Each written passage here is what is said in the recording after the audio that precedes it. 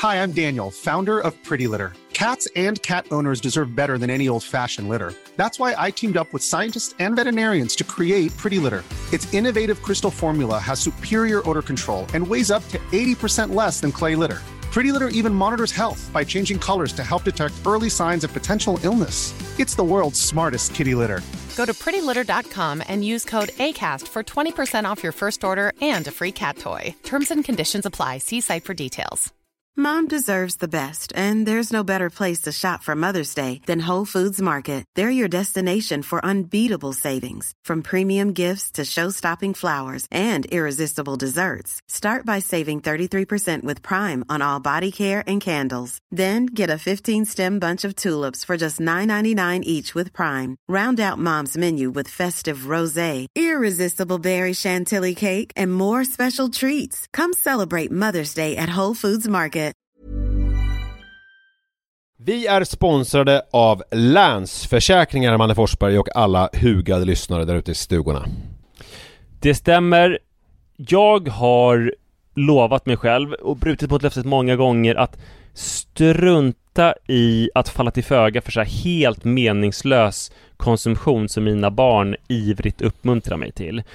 Förr i tiden så var det liksom i butiken, det här som var framme vid kassalinjen, någon typ serietidning som var helt onödig och som de trodde att de var intresserade av men var för små för att bry sig om sen, eller någon liksom plastleksak, eller, och nu är det kanske liksom Swish till någon mascara fast de har 30 stycken redan som ligger i drivor på badrumsgolvet. Och jag har räknat på det, att om jag har bränt 1000 kronor sen barnet föddes på den här meningslösa konsumtionen i månaden, så hade jag kunnat spara ungefär 100 000 kronor var till Iris och Rut. Ja, otroligt. Alltså det hade ju varit sköna pengar för dem att ha. Ja, det är mycket i livet som förändras oavsett vad man liksom säger till sig själv eller inte. Och då finns Länsförsäkringar där som trygghet. Jag vill tacka Länsförsäkringar för det här, eller vi vill göra det. Och så vill jag också säga att ni inte får glömma att Länsförsäkringars bank kan hjälpa dig med både lån och sparande. Tack så mycket, Länsförsäkringar.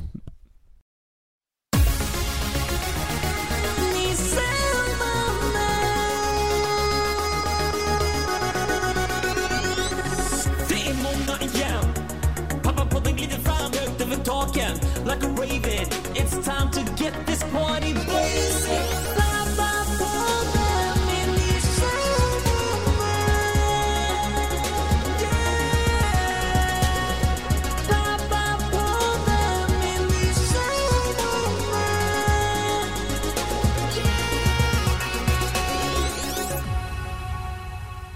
Hej och välkomna till Pappapodden med Nisse som är du och med Manne som är jag. Roligt om jag skulle vara båda. Alltså om du säger Nisse som är du och Manne som faktiskt också är du. Ja, vem fan skulle jag vara i så fall?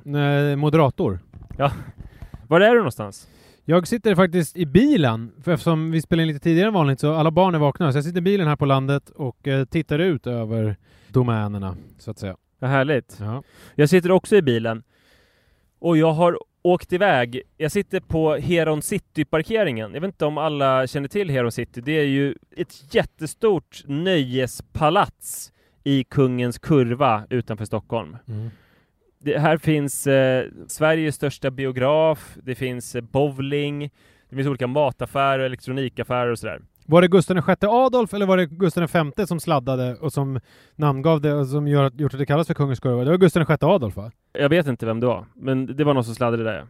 Och det här är alltså det bästa stället som jag vet i hela världen. Och jag ska, efter att vi har spelat in podden, ska jag gå och se en film i min ensamhet. Och det här är mitt nya gift sedan några veckor. När jag ligger väldigt mycket plus i relationen med Sara så att det blir en obalans. Som till exempel idag, så trots att vi har semester så åkte hon in till jobbet och jobbade mellan 9 och kom hem klockan 5:15. Fast hon var ledig. Det är en speciell semester. Vad kallas det för? Workation? Ja, fast då brukar det mer vara att man kollar någon mail. Men hon åkte verkligen in till kontoret.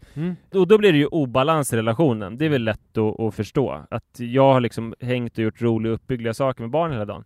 Så då eftermiddagen så bara stack jag hit. Och för att hinna med att spela in podden och sen hinna till 20:30 föreställningen så färdade sig också hit, så jag spelade in podden här.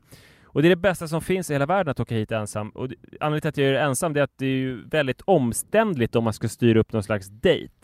För om jag ringer till en kompis så kanske den tycker att vi ska gå till filmstaden Sergel istället. Och redan där faller ju hela grejen. Det är lite svårt för mig att säga till någon som bor på Östermalm att den måste åka till Heron. Men jag älskar ju det här att verkligen omfamna the suburban life och köra bilen hit på en motorväg, och det tar under 10 minuter. Och det är också så att om personen mot förmodan skulle gå med på att åka till Heron City, så ska man hitta på någonting efteråt och liksom umgås. Men jag är ju med för det här snabbt in, snabbt ut.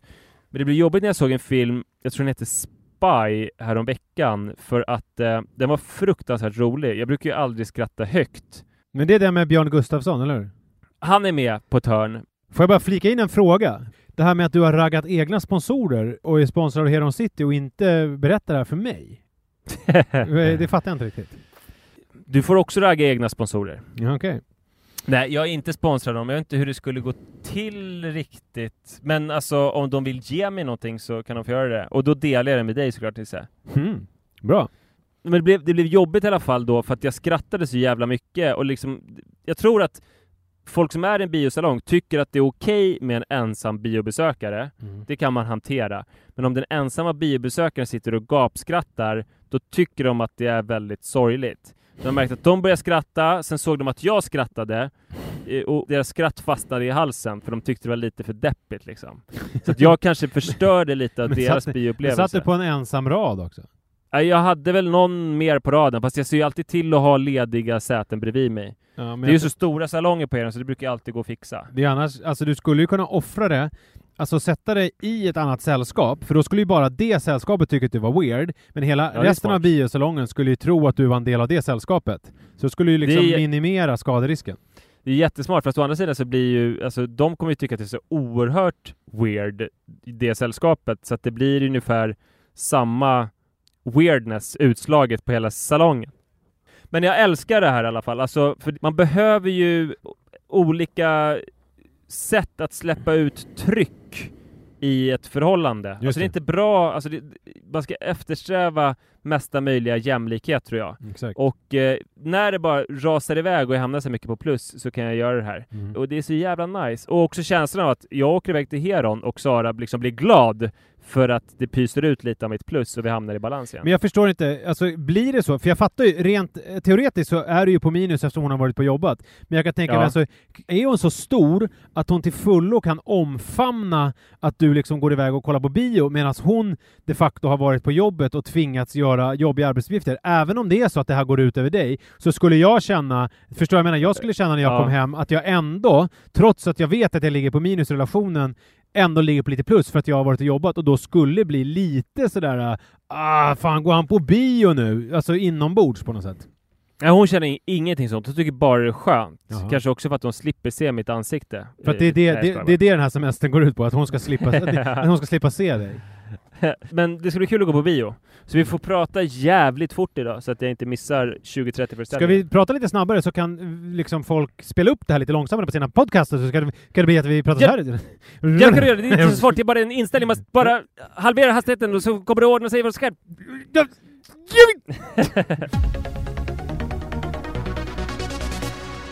Varför sjunger jag hela tiden? Det är min nya stil, mannen Forsberg. Jag gör den hela tiden tillsammans med Li, när vi ska prata om saker som inte mannen ska förstå.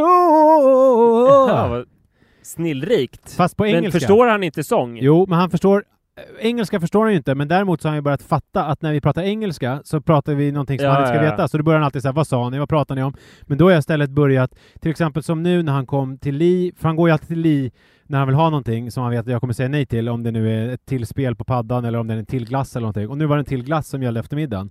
Då kom han till Li så här, mamma, får jag viska en grej till dig? Och det första jag gjorde då, det var så här: tell him no, whatever it is, my lovely wife. You have to tell him no. That's the answer to the question, whatever it is, because I know it's bad stuff for him and I'm not gonna allow you to give it to him. Så håller jag på hela tiden. Ja, och det köpte han då? Nej, men han tror ju bara att pappa är konstig och sjunger. Han har druckit lite för mycket vin till middagen och fått feeling. Han tänker inte att, eller han kommer kanske märka att varje gång han frågar någonting om typ glass eller godis så börjar du sjunga på engelska. Jo, men det är väl, alltså, det här funkar väl tills det inte funkar längre. Men just nu så har han inte insett sambandet överhuvudtaget. Det är asmart. Alltså min mamma, hennes föräldrar som ju var kunniga i engelska, för de var ju språklärare båda två.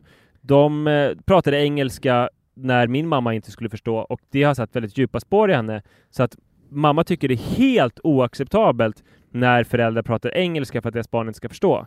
Det gör både jag väldigt mycket med Sara och min syster Moa med sin man. Men vad tycker hon att man ska göra? Men jag såg i ditt blogginlägg där med att det är samma sak med mina föräldrar, att de inte minns så mycket om hur det var att ha småbarn. Och det är väl kanske samma sak där. Nej, men ni lyssnade alltid på vad vi sa. Vi hade alltid enad front. Vi behövde aldrig diskutera sånt här på engelska, utan vi körde med öppna kort och de visste vad som gällde. Ni visste vad som gällde. Nej, men jag tror väl att hon tycker att då får man ju gå därifrån, eller liksom föra den diskussionen när barnet inte är med, vilket ju är svårt. Och jag tycker att det är skitbra att prata engelska, för att dels så känns det ju inte som att det är hemskt för Iris, och dessutom så har hon blivit tvungen att typ lära sig prata engelska, så att det är ett helt obrukbart språk för alla de ord. Alltså jag utvecklar också min engelska för att man får hitta liksom både, först behöver man lära sig synonymer till liksom candy, och sen till sweets, och sen till the sweet stuff, så att alla utvecklas språkligt av det ju. Jag säger så här: say no to the candy shop, you don't ever know top, ja, och så vidare.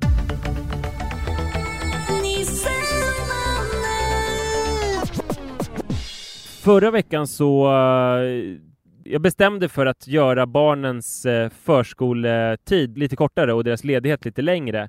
Sara jobbade till och med fredag och jag åkte iväg med barnen till Hudik på onsdagen. Så att vi fick några dagar för oss själva där. Och alltså första natten med Rut så var det väldigt hemskt för henne och för mig. För att när hon vaknade och var orolig på natten och upptäckte att det var bara jag och att Sara inte var där, så skrek hon dumma pappa och slog mig när jag försökte trösta henne. Nej, taskigt. Ja. Sa du det? Taskmört. Nej, kanske jag borde gjort. Men jag försökte ju liksom så här hålla om henne och klappa henne och bara så. Men hon blev bara skitsur och provocerad av det. Så det enda som funkade till slut, det var att jag gav henne min telefon. Så fick hon hålla på lite med den. Då lugnade hon sig nästan på en gång. Och så somnade hon om. Det var inte så att du visade bilder på Sara på telefonen? Nej, utan hon fick spela ett spel som heter Pet Café. Aha. Jag hänger inte med nu vad tvååringarna håller på med nu för tiden.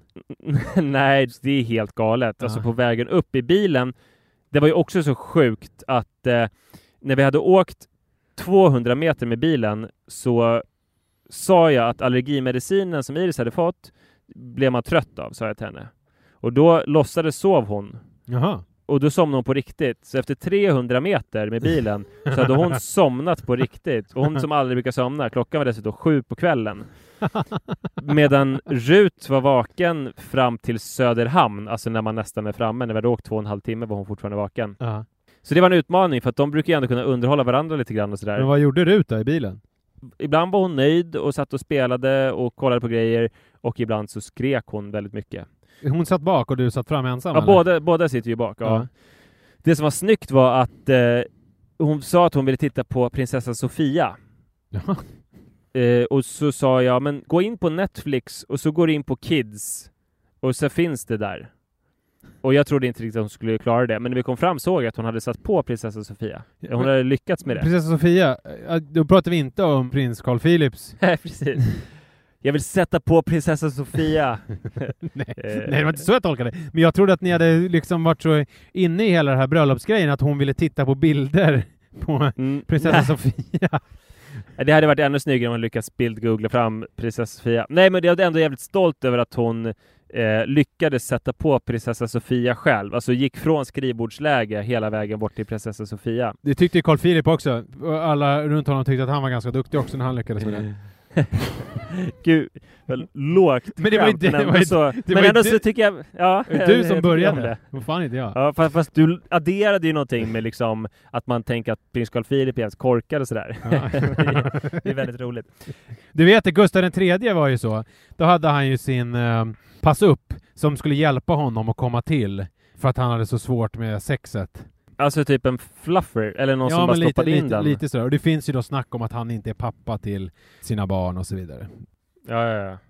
Man vet ju inte hur det är med Carl Philip Sofia. Men jag vet mer om prinsessa Sofia som är den tecknade varianten. Men i alla fall så efter den här skräcknatten då med Rut så var det ju helt fantastiskt att vara ensam med henne utan Sara. För att om det finns en mängd kärlek så har jag fått en ganska liten del av den. Jag får ändå mycket kärlek av henne, men det kanske är 25% av 100. Och så får Sara 75. Eller kanske snarare att jag får 25.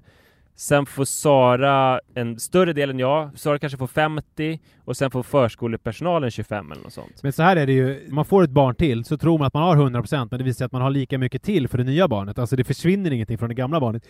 Problemet här då är ju att egentligen så borde ju Rut kunna älska både dig och Sara 100%. Men det är ju någonting som gör att hon lägger 100% på Sara. Men du får ändå bara 25%. Trots att hon skulle kunna lägga 100%. Men hon har på något vis sparat 75%.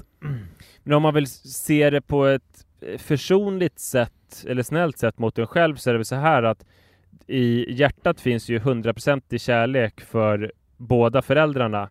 Men vad gäller konkreta ömhetsbetygelser så finns det ett max. Och det sprids inte alltid jämnt. Nej.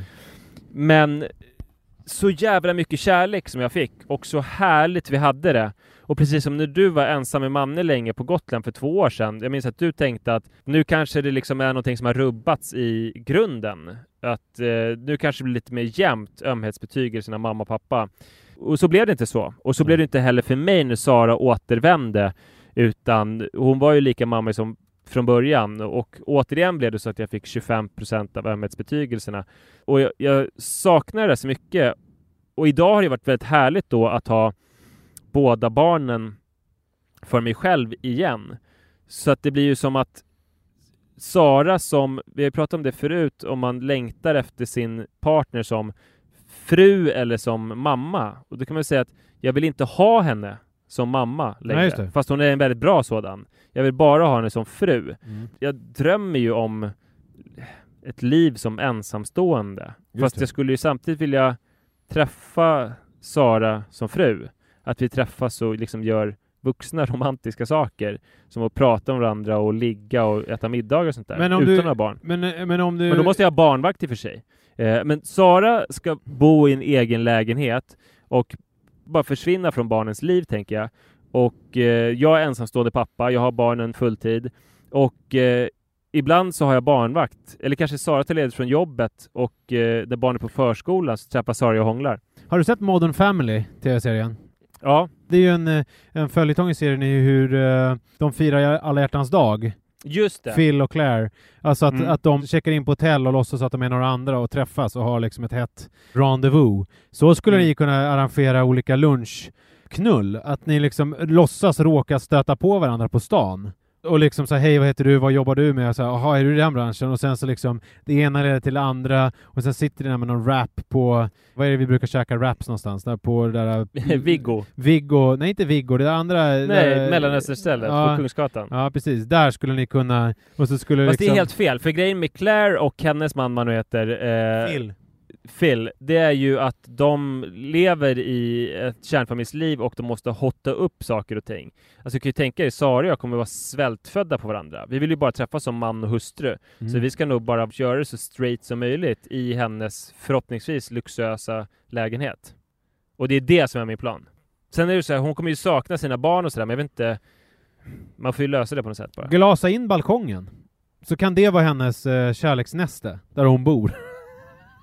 Ja, fast det är kanske lite för nära. Alltså det är bättre om hon bara köper en egen lägenhet, tror jag. Sen så går hon är ju smidig. Så kan hon gå, kan jag ha kattstege från balkongen ner på marken som hon går upp och ner för. Det kan vara ganska sexigt också om hon har någon kattdräkt och så liksom lite smäckert liksom smyger hon upp för den här kattstegen och så kan du stå där nere och liksom vara sån här riktig marskatt och vara riktigt på gång. Och så kan du liksom hoppa upp, skutta upp efter henne när hon har den här kattdräkten på sig, riva den här kattluckan och bara kasta dig på henne och liksom bara äta upp henne med dina klor och dina vassa tänder och dina lösöron. Du vill verkligen att vi ska spela olika roller. Jag vet inte vad det säger om dig eller din bild av vår relation. Nej, hon ska ha en jävla lyxlägenhet som ska vara som att bo på något hotell. Ja, det är din fru, du får göra som du vill. Men jag vet hur jag skulle utnyttja Sara. Jag skulle köra kattspåret rakt av på balkongen.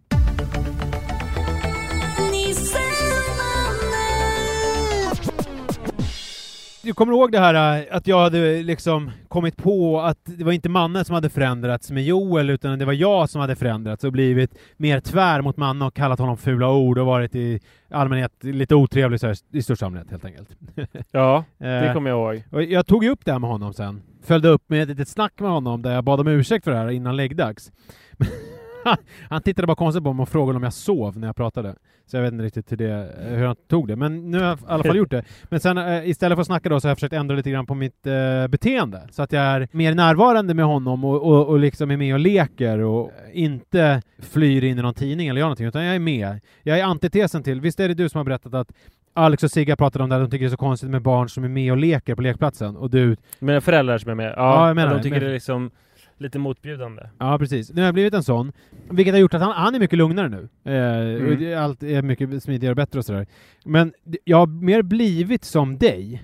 Ja, jag har några exempel. Till exempel så var jag ute med Jojo och då är det min son, alltså inte din brorsa. Och Manne. Nej. Och då är det min son, alltså inte du. Vad säger det om dig att du har ett brödrapar som heter som jag och min bror? Att du vill bara återskapa delar av familjen Forsberg. Guldkalv. Guds vrede. Förlåt, ni var ute tillsammans, du och sönerna. Ja, det var innan vi slog till Gotland här den andra vändan. Och Joel sov i vagnen och sen så skulle vi gå till Dalenparken här i Dalen. Och där har de en ganska stor avancerad klätterställning. Och så var det en kille som var där, han var vid 20-årsåldern med en kompis. Och sen så var det, vad jag förstod, då var en lillebrorsa som de var ute och rastade. Och lillebrorsan var väl 9-10 någonting. Och de höll på och lekte kull. Och den ena utav dem var lite korpulent och lite så här, såg ut som att han kanske hellre skulle vara hemma och spela World of Warcraft. Men den andra killen var vältränad och såg så här parkourig ut. Han tog sig fram väldigt smidigt på klätterställningen. Och Manne körde sitt vanliga race. Pappa, jag vill vara med och leka kull. Kan du fråga dem? Och så sa jag så här, det här är Manne för han var med. Jag självklart får han vara med. Och sen så tänkte jag så här, men nu ska jag också vara med. Alltså nu är jag med i den här nya, delaktiga, härliga liksom. Men det blev ju något så jävligt jobbigt alltså. För att han, parkourkillen var ju, han satte mig på prov verkligen. Och jag förhoppningsvis satte honom lite på prov också. För det blev liksom... Du skulle kulla honom och han liksom klättrade på olika väggar och sådär. Ja, precis. Ibland var ju jag han. Sa ni han också? Jag vet fan vad... Ja. Det är ett konstigt ord, att man är han. Ja, jättekonstigt. Ja. Jag var han ibland. Och ibland var han han, och ibland var det Manne, och ibland var den där andra killen, och ibland var den där lillebrorsan. Kan det vara det sista ordet man lär sig när man lär sig svenska språket? Han. När man kan nästan allt. Så det sista man lär sig när man är fullare, det är han. Ja. Eller kanske glasögon, skalmar och han. Ja, men han, skalmar och hällar som man har skärpet i. Hällor? Hällor, ja. I så fall måste vi lägga till hyska. BH-hyska. Ja, just det. Den är svår också. Ja. Hur bra är du på BH-hyskorna? Nu alltså, dagsformen. Jo, men jag är bra på BH-hyskor. Det skulle jag säga. Kan du köra med en hand så här? Det är väl aldrig någonting som jag har försökt. Har du inte umgått i sådana kretsar där det har varit liksom det heta som finns? Så bara... Nej, så här är det. Att jag minns att när jag gick i typ 9:an, 8:an, så stod det i tidningen Slits om att så här, grejer som man ska kunna som man, knäppa upp en BH med en hand. Och jag var ju väldigt anti hela liksom slitsmaskuliniteten och allt vad det stod för. Så därför så blev det ju en grej. Alltså, jag har ju aldrig kunnat försöka ens efter att jag läste det. Ja, förstår du? Ja, jag förstår precis. För jag har ju aldrig velat vara någon playboy på det viset. Så för dig har det blivit sex med BH på? Ja, men tvåhandsfattningen gör ju också jobbet. Jag är trött på den här jävla maskulinitetsnormen. BH får du ta av själv. Nu var det inte... Even when we're on a budget, we still deserve nice things. Quince is a place to scoop up stunning high-end goods for 50 to 80% less than similar brands. They have buttery soft cashmere sweaters starting at $50, luxurious Italian leather bags, and so much more. Plus, Quince only works with factories that use safe, ethical, and responsible manufacturing. Get the high-end goods you'll love without the high price tag with Quince.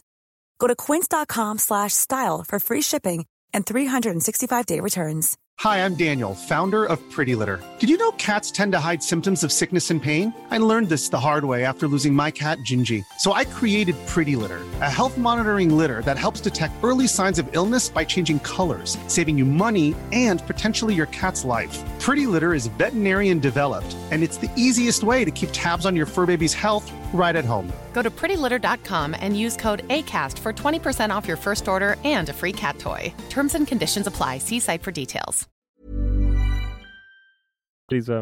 Men förlåt, han satte det på prov, han klättrade iväg fort som fan. Ja, och jag blev ju sjukt svettig. Det var ju väldigt roligt, men jag blev ju sjukt svettig och blev lite galen och blev det här som du beskriver på lekplatsen, ett monster som liksom tävlar och tar över. Men mannen verkar inte ta jättestor skada av det, i och för sig.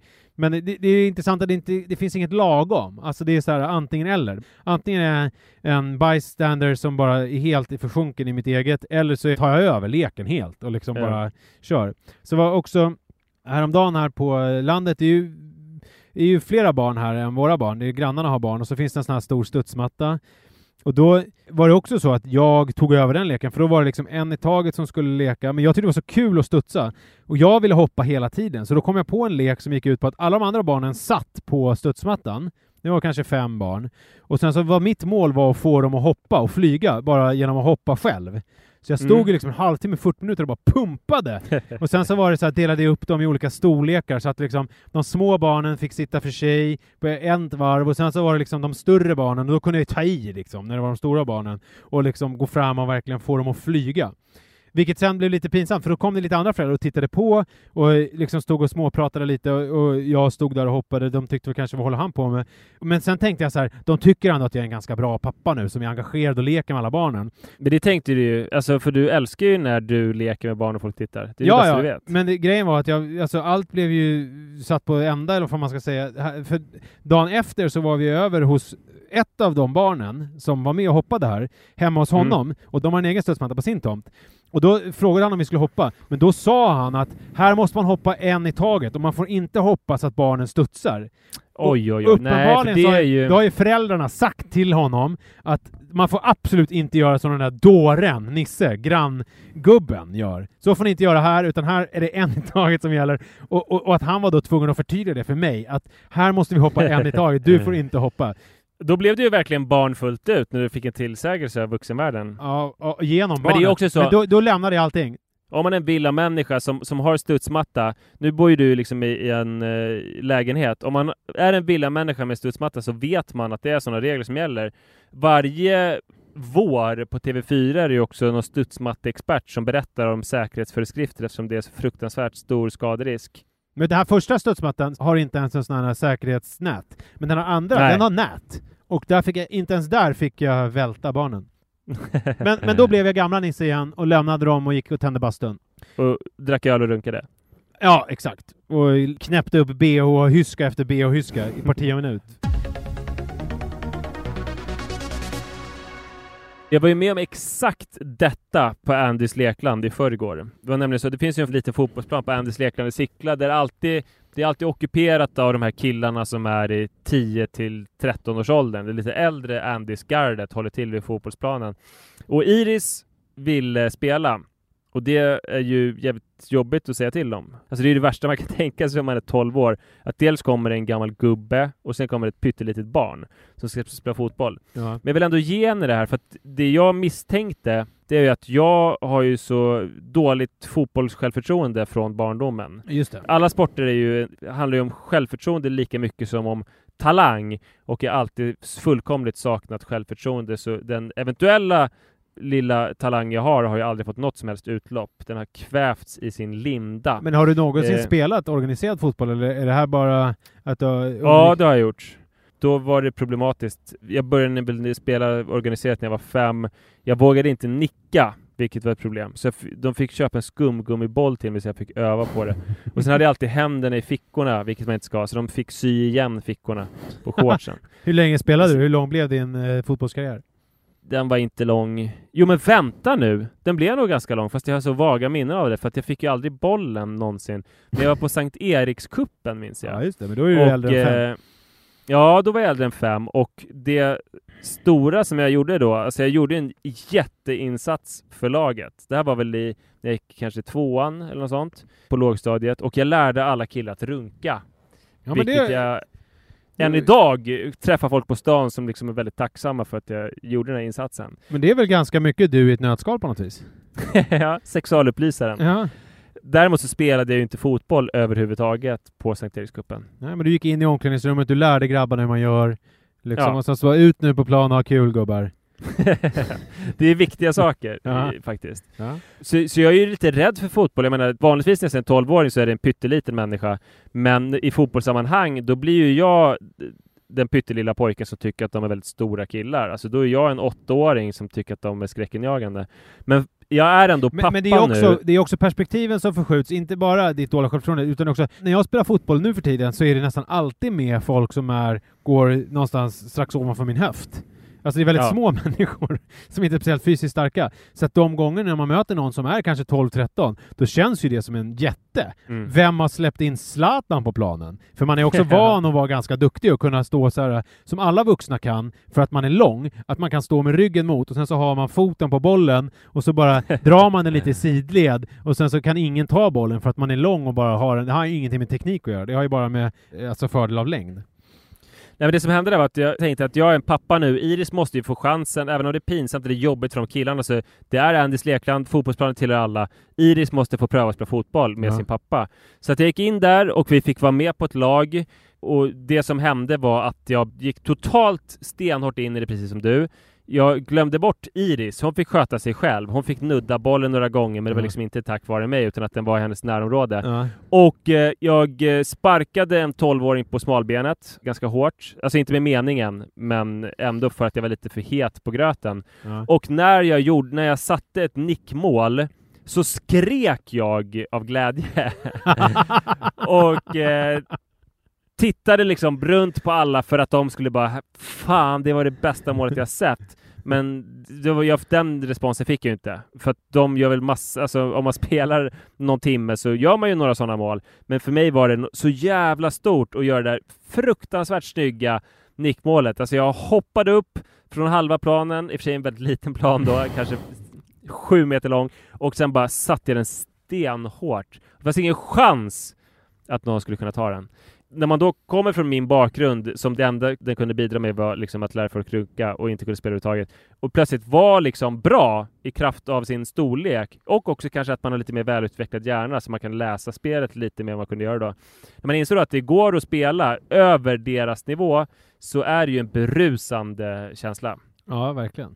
Fan, jag vill nog spela mer fotboll med 12-åringar och bara dominera. Jag nämnde förut att jag var ju resurs- eller elevassistent och ibland lärarvikarie till en 5:e klass förut. Och där hade de ju basketkorgar som var så pass höga så att alla barn trodde att de var fullhöga. Men de var så pass låga så att jag kunde dunka utan bekymmer. Ja, just det. Och det tyckte ju de här kidsen var helt sinnessjukt bra. Så där blev jag någon slags gud. Och jag berättade såklart inte att det inte var fullhöga korgar. Nej. När de påstod att det var det. Jag ser hur som helst väldigt mycket fram emot nu i senare delen av sommaren här att du och jag ska mötas i olika endräkter på lekplatser tillsammans med våra barn. Ja, ja, verkligen. Tid och rum ska försvinna. Jag ska hoppa upp på papperskorgar. Jag ska nicka in mål. Jag ska tackla dig som du alla blivit tacklad. Kull i den här Dalenparken, i den här klätterställningen. Det skulle jag gärna leka med dig och ungarna. Det tycker jag vi ska göra. Fast jag vill inte leka nu, jag vill ju tävla. Ja, men vi tävlar i kull. Jag har aldrig hört det förut, men det kanske finns OS i kull. Vi är sponsrade av Trygg Hansa. Ja, det är vi. Det är jätteroligt. Extra passande i sommartid med tanke på att Trygg Hansa i mer än 60 års tid har de placerat ut 80 000 livbojar runt om i Sverige. Och nu har Trygg Hansa en fototävling. Det finns fortfarande en chans att delta. Den pågår till den 16 augusti. Ja, och jag tänkte jag skulle uppdatera lite på, eller fräscha upp era minnen på hur den här tävlingen går till. Man är med och man följer Trygg Hansa på Instagram. Och sen ska du ta en somrig bild på din allra bästa livboj, vad det nu innebär. Men sin bästa livboj. Sen ska man posta den här bilden på Instagram och ska man tagga texten med @trygg_hansa eller hashtag min bästa livboj. Och så måste man ha en publik profil för att vara med och tävla. Det är viktigt. För om man privat då kan inte de här ses. Det är samma sak med våran hashtag pappapodden. 2 vinnare får alltså en spa-weekend och 7 personer vinner en personlig livboj. Om du vill veta mer och tyckte att jag pratade väldigt konstigt om det här så kan du gå in på trygghansa.se och få mer info om den här tävlingen. Hur skulle din bild se ut då? Vad blir ditt tävlingsbidrag? Ja, men eftersom det kategorin är min bästa livboj och då, det är ju väldigt liksom individuellt vad man tycker är ens bästa livboj. Och min bästa livboj just nu är ju självklart den som är utanför mitt källarförråd. Även om den såklart inte gör så mycket nytta i livräddningssyfte förutom om det skulle bli någon slags översvämning skulle det kunna bli i och för sig. Då kan det vara jättebra. Man flyter runt där. Så du verkligen Trygg Hansa vill låta någon jävla oauktoriserad livboj i ett icke-naturskönt område vinna? Det vet jag inte, men det står ju sin bästa livboj och jag skulle lägga... Det känns inte som du kommer vinna någon spa-weekend här. Om de inte är lite knepiga där på Trygg Hansa. Och det vet jag att de inte är. Nej, men jag är allt för konsten. konstant. Vet du vad jag skulle ta för livboj? Jag skulle ta på Malmbaden i Hudiksvall. Så finns en massa livbojar som har följt mig genom livet. Det är otroligt vackert där. Och dels så minns jag min barndom när jag gick till Malmbaden och drack Dr. Pepper. Ja, tillsammans med Mikael Hage, som ju du känner, tv-producent. Ja, var det han som introducerade dig för Dr. Pepper? Ja, det var det. Okay. Och det var ju så märklig smak att få vara med den här unga vuxna mannen som var yngre än mina föräldrar och liksom var någonting annat. Men jag kan också berätta om de här Malmbadens Trygg Hansa livbojan, att de vakade över mig i ett väldigt fint ögonblick. Det var en försommarkväll när jag gick i 9:an. Och jag var på någon slags förfest tillsammans med min stora syster och hennes kompisar. Och en av de här kompisarna gick väldigt otippat iväg med mig senare på natten när det hade börjat ljusna till Malmbaden. Och vi badade nakna och hånglade. Under liksom beskydd av de här Trygg Hansa livbojarna. Du kan tänka dig solen som stiger upp, nakenheten och hur förvånande det var eftersom hon ju kändes mycket äldre och jag tror verkligen inte att hon skulle vilja göra något sånt med mig. Och hånglet och det kalla vattnet. Men du tror att livbojarna funkade som ett afrodisiakum? Eller vad får man säga? Ja, det tror jag. För henne. Ja, för det var ju det som gjorde att vi vågade ge oss hän. Annars, om det inte hade funnits en livboj så hade man ju kanske varit lite mer hämmad. Ja, men då måste jag bara säga en sak till alla som lyssnar. Alltså i sängen, om man vill skydda sig, det vet jag som har jobbat med program om sex, då är kondom att föredra framför livboj. Jag vill bara understryka detta. Men jag tror en kombination måste ju vara det allra bästa. Ja, det är hängslen och svångrem och så vidare. Ja, det är viktigt. Tack så jättemycket Trygg Hansa och glöm nu inte alltså tävlingen på Instagram. 16 augusti pågår den till, så det är bara att köra på. Uppdrag granskning har en sommarspecial och då var det en uppföljning på ett fall med en tonåring som hade dött på något slags hem. Han var missbrukare och hade legat död på något rum i liksom 20 timmar eller vad. Jag kommer inte exakt ihåg turerna, men det var i alla fall någonting hemskt hade hänt på ett hem som inte borde kunna hända på ett hem, för där borde de ha koll och så vidare. Och då slog det mig att när jag tittade på det där, då tänkte jag bara på Manne. Inte så mycket Joel ännu för att han är så liten, men just jag tänkte på mina barn och när de sen blir tonåringar och hur det måste kännas för den där mamman. För det var intervju med hans mamma.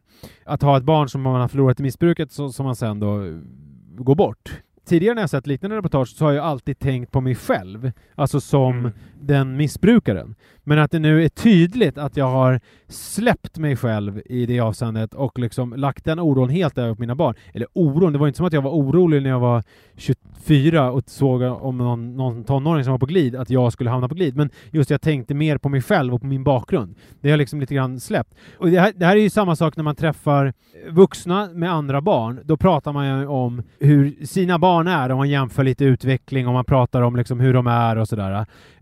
Jag kommer ihåg det här tidigare när jag jobbade framförallt när jag jobbade på UR, för där var ju många som hade barn som var producenter och sådär, och de pratade väldigt mycket om sina barn, men då refererade jag alltid till mig själv, till min egen barndom, när de pratade om sina barn, trots att man var mer eller mindre jämnåriga. Och det här har jag märkt nu också med jämnåriga nu som inte har barn, så blir det alltid så att när jag pratar om Manne eller beskriver någonting hos honom, så pratar de alltid om hur de var när de var barn. För det är det de har att relatera till. Men att det liksom hos en själv har verkligen skett en perspektivförskjutning i samband med föräldraskapet. Det är spännande med perspektivskiftet. Sen kanske när man blir äldre så har man vuxna barn, och då kommer man ju prata om sina vuxna barns barndom tillsammans med yngre arbetskamrater som har fått barn. Och sen så är det ännu yngre arbetskamrater. Och de bara, men vad fan, barn? Här pratar vi barnbarn, blir det sen. Nej, ja, men så kommer det bli sen. Men då kommer det bli att man blir ännu äldre. Då kommer det bli att man släpper sina vuxna barn helt vind för våg. Nu pratar man inte ens om dem längre, utan då kommer det bli att man pratar om sina barnbarn med de här yngre kollegorna som har precis fått barn. Och då så kommer det också vara de här lite äldre kollegorna som är lite yngre än en själv, som har vuxna barn, kommer prata om sina barn. Och sen så kommer det vara de här spolingarna som är födda någonstans på 2020-talet, som kommer och inte har egna barn ännu, utan som pratar om sin egen barndom, hur det var 2020 när det var liksom, det fanns ingen kärnkraft och man bodde på små isolerade öar, det var liksom vattenmassor över hela världen för klimatförändringar hade gjort att polen hade smält. Och sen så hur det kommer vara annorlunda nu när de får barn, för att då, nu har de ju vidtagit åtgärder som har gjort att polerna har fryst igen, så nu har vattnet dragit sig undan, så deras barn kommer ju få en jävla curling-barndom utan att behöva liksom ro över en hel flod för att komma till skolan och så vidare, utan de kommer, och så vidare. Så där kommer... Jag känner att det glider mer med mot olika klimatförändringar från perspektivskiftet där. Ja. Men fin dystopi ändå. Ja, men det var ju också positiv, för det sen kommer de ha löst det. Förstår du vad jag menar? Ja, och då kommer det bli före efter. Så okej, spaningen är egentligen så här att den stora liksom game changer nu, det är om man pratar om sina barn eller sig själv som barn. Men sen kommer det vara före eller efter det här hur man löste klimathotet bara. Exakt! Precis så kommer det vara. Okej. Ja, bra att veta. En sak som jag gjorde igår, det var att jag köpte en kvadrokopter, alltså en radiostyrd helikopter. Drönare. En sån som dödar oskyldiga barn i Afghanistan, Manne Forsberg. Fast det som var så fint med den här var att den hade inga vapen. Okay. Och jag valde också bort att ha kamera på den. Så att den smygfilmar inte ens för att kartlägga någon som den ska döda. Utan den är bara en snäll flygande farkost. Men det felet jag gjorde, det var ju att... jag ville ju ha liksom beröm för det här roliga, så att jag liksom gav bort den typ som en present till familjen. Det var inte så illa att jag sa den här är till dig, Iris, men jag sa liksom så här, kolla här har jag köpt till oss, Iris och Rut och mig. Och kanske Sara om hon också vill köra. Men sen så visade det sig snabbt att det var fruktansvärt jävla svårt att köra den. Ja. Och Iris fick ju pröva. Varje gång så liksom hade jag hjärtat i halsgropen för hon körde så vårdslöst. Och så var vi ute idag. Och man kan köra ungefär kanske 8 minuter på en batteriladdning. Och jag tror väl att Iris fick köra i 20 sekunder och resterande tid körde jag. Och Rut fick inte köra alls. Nej. Så det känns ganska dåligt tycker jag. Men kan det inte vara en positiv grej att du visar upp det här för dem? Är inte det roligt att de tittar på det? Det behöver ju inte vara... Fast då kanske det är intressant i kanske 10 sekunder. Sen vill de gå och göra något annat. Men det går inte för att du ska stå där och hålla ögonen på den här drönaren. Alltså Iris körde in den i ett träd så jag fick kasta pinnar så jag till slut fick ner den. Det kändes ju också så här smaklöst på något vis att det hon tyckte var roligast sen då, givet förutsättningen att hon typ inte fick flyga någonting, det var att jag flög iväg den ganska långt bort och hon sprang efter den typ som en hund. Men nu har jag kommit på vad du kan använda den till. Jag kom på vad du kan använda till. Jag vet inte om ni som lyssnar minns nyårsavsnittet hur man höll på att elda upp hela... Det var inte i år, var det förra nyårsafton? För i år var det ju hemma hos oss. Någon gång i alla fall. Eller det var Nej, det var allhelgona. Allhelgona, du tände en sån här thai-lykta från balkongen som sen aldrig steg och som höll på att elda upp allting. Du skulle kunna trä den här drönaren i någon sån här LED-ljus och så kan du använda den vid såna högtidliga tillfällen och stå på balkongen och ha fullständig kontroll över den här lyktan som då andaktsfull ska påminna om livets förgänglighet och evigheten, och så kan ni diskutera de stora frågorna om livet och döden. Jag gillar tanken med hela grejen nu, att jag vill köra den här för det är min leksak. Det felet jag gjorde att jag är så sunkig så att jag måste ha beröm från barnen. Jag skulle bara inte sagt någonting och gått ut när de sover och kört min helikopter. Eller så gör du det i smyg på Heron City i bion. Så att du kombinerar de två grejerna du älskar mest. Ja, för då tänker ju de så här, det här är inte en sorglig ensam kille som skrattar åt filmen, utan då tänker de, det här är en drönarpilot. Nej, som fotar lite. Det här är bara en galning, vi låter honom vara. Vi går härifrån, vi låter honom sitta själv. Du, en galet bra sak är ju att vi är sponsrade av Rydbergs i allmänhet och i synnerhet deras fantastiska bearnaisesås. Ja. Det är en härlig produkt, den där färdiga bearnaisesåsen. För att dels så är den ju såklart helt underbar till kött och pommes frites och allt sånt där som jag älskar. Men det som är roligt med den här är ju att man kan ju leka med den på andra sätt. Till exempel om man går ut och har någon hike-kväll och sen så vill man ha bearnaise och man, inte vet jag, håller på och fiskar eller någonting. Då är det jävligt svårt att slå den här bearnaisen om man sitter och typ grillar och halsar en fisk. Då kan man ju använda den här färdiga bearnaisen och det kommer smaka så gott när man sitter och gör det. Om man säger så här, att bearnaise har alltid varit underbart. Det har varit svårtillgängligt för man ska stå och slå den där bearnaisen. Tack vare Rydbergs så finns det en god bearnaisesås som man kan ha med sig överallt. Så man måste aldrig avstå från bearnaisesås för att det är för mäckigt. Nej. Tack Rydbergs för det. Ja, och tack till alla er som har lyssnat. Ni är många, ni är glada. Och ska vi... 3 starka hej! Hej, hej, hej! Hej, hej, hej! Det var roligt här. Vi hörs igen om en vecka. Vi har ju lite olika kontaktvägar. Det är nisseochmanne@gmail.com. Vi finns på Instagram. Vi har en Facebookgrupp som heter Pappapodden. Du är på Gotland. Rodarve kan man åka till. Jag kommer vara på Hägerstensåsen och i Hälsingland mest. Så det är en ganska lång sträcka man måste pinpointa med sin drönare om man ska få tag på dig. Ja, det är ju ett problem. Jag tror man jävligt lätt kan lista ut var jag är någonstans. Ja. Det är bara följa alla BH som är lite enkelt. Nej, just det, du kan ju inte knäppa upp dem. Nej, det var ju du. Ja. Följ pruttlukten.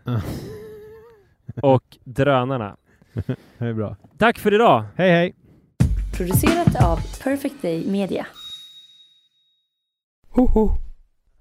Hör du mig? Ja, jag hör dig. Tjena allesammans! Så vi kickar igång det här. Kör!